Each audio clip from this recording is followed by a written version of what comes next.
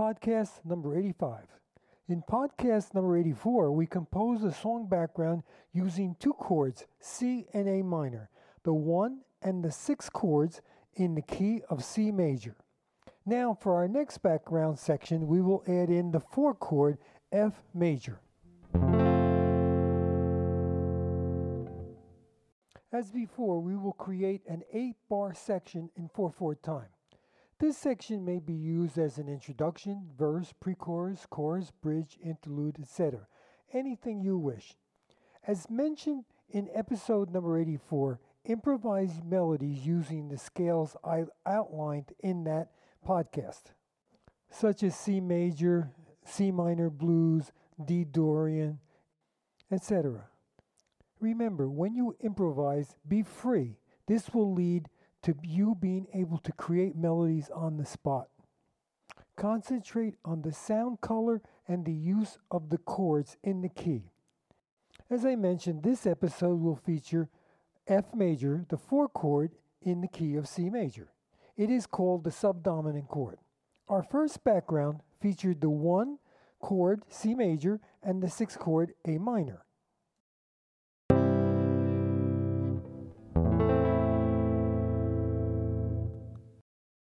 The C and the F chord are major, a brighter sound.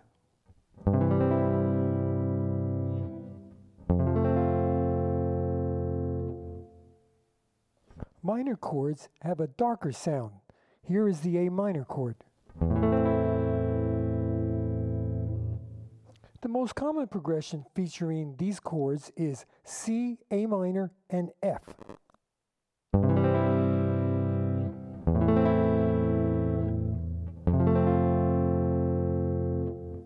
Thousands of songs begin with this progression. The 1 chord, C in this case, moves to any chord, not with a strong pull, but smoothly. From C to A minor, there's only 1 note difference as we saw before, C, E, G, and then we have C, E, A.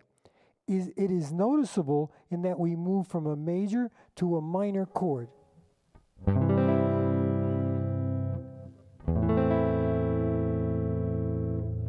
Now, as we go from A minor to F, we go from a minor to a major chord. And A minor is ACE and F is FAC, so we only also have 1 note difference.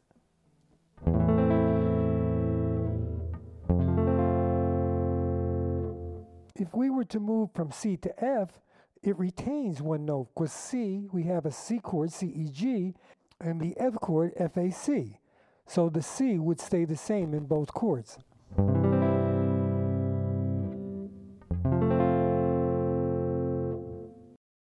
One point I'd like to reinforce is what I mentioned in the previous podcast. The reason we use Roman numbers, or numbers if you wish, is that all these functions and the sound movement and the colors will stay the same in all 15 keys. Now you can print out a chart for free on the internet that has all these keys and the chords in them. Now let's listen to the 4 chord to the 1 chord, F to C.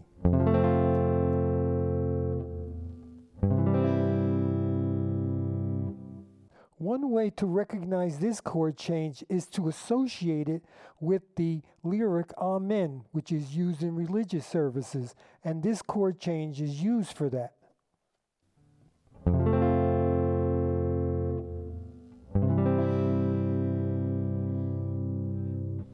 I will play various 4 chord progressions using these 3 chords so you can hear their tonal color and function as they move from one to another.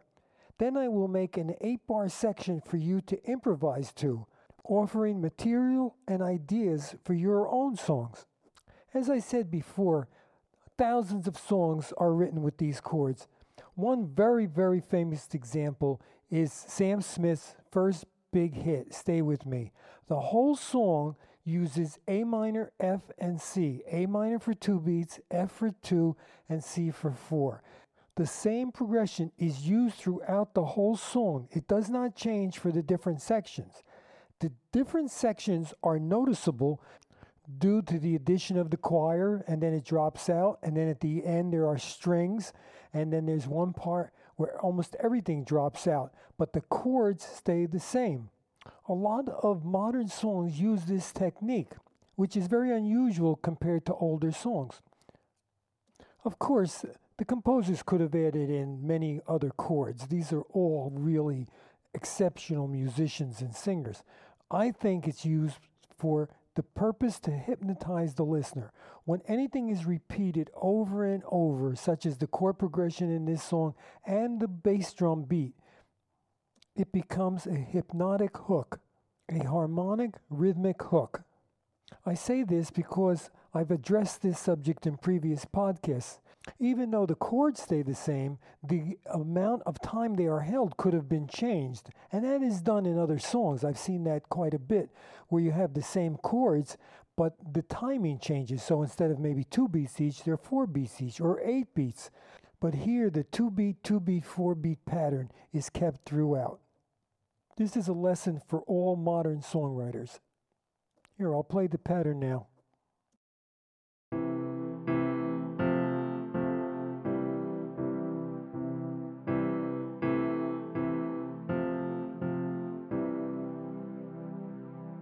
Let's listen to a 4-chord progression using 3 chords. So I'll have C, A minor, F, and then back to C.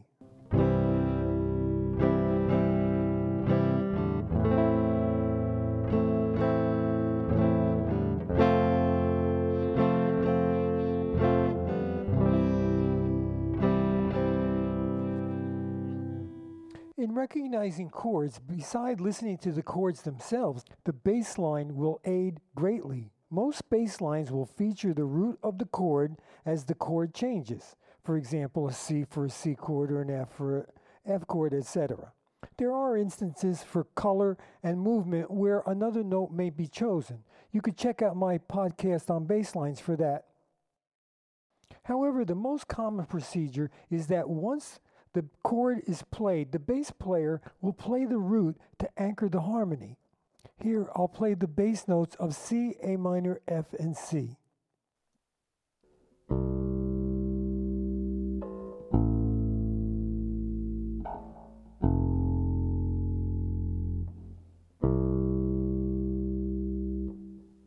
Or they may repeat the note, especially in a slow song.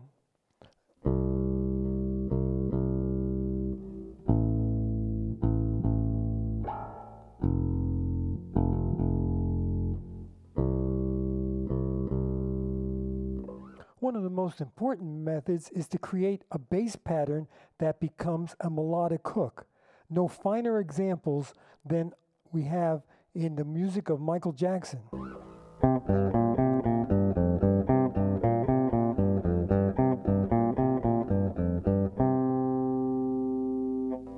Another common way to hear chord changes would be the root would lead to the next root, and a passing note would connect them. So for example, from C to A minor, we could go C, B to A, from A minor to F, A, G, F would connect it. And then back to C, maybe the B, the leading tone.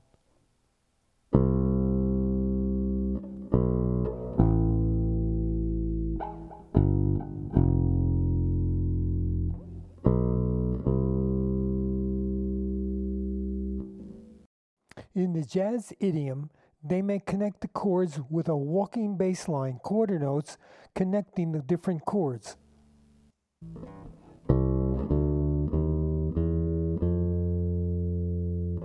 All these methods will help you recognize and hear the chord changes. The role of the bass is to connect, support the harmony with a rhythm in sync with the drummer, especially the bass drum. The bass is the connector between the harmony and the rhythm. This is so crucial. That's why a great bass player can make the difference in any recording. And with today's technology, anyone could make a finished product at home and then even publicize it around the world. One only has to look at Billie Eilish and her brother Phineas to see what can be accomplished at home. Speaking about the drums, one point I'd like to make is you could have a $5,000 drum set. If that drum pedal breaks, it's all over. Now, I will play some 4-chord progressions using the 3 chords we're working with in this podcast, and then we will do our 8-measure section. Any of these patterns could be a basis for a song. For our first one, it's C, F, A minor, and F.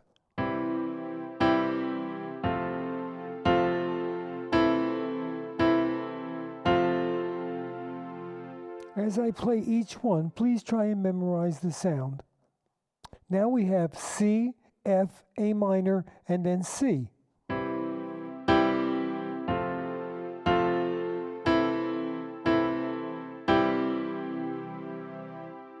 In our next one, we'll start with the F chord, the 4 chord. We'll go F, C, then A minor, and then back to F.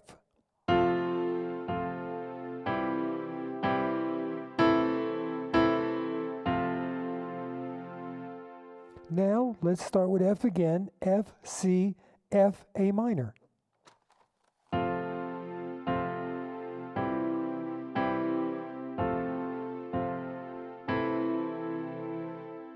Let's begin with the A minor. A minor, C, F, A minor.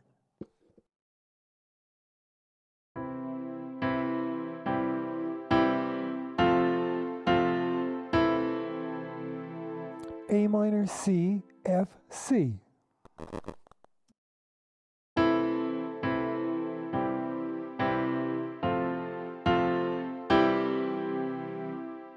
Now for our 8-measure sections.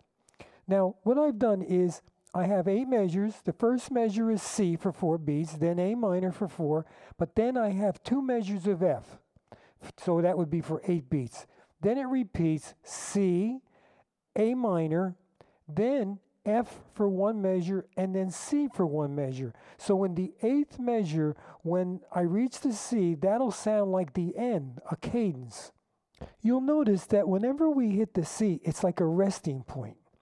The A minor adds color, and the F pulls to the C in a cadence. A cadence in music is a pause, which music must have. It must rest at certain points.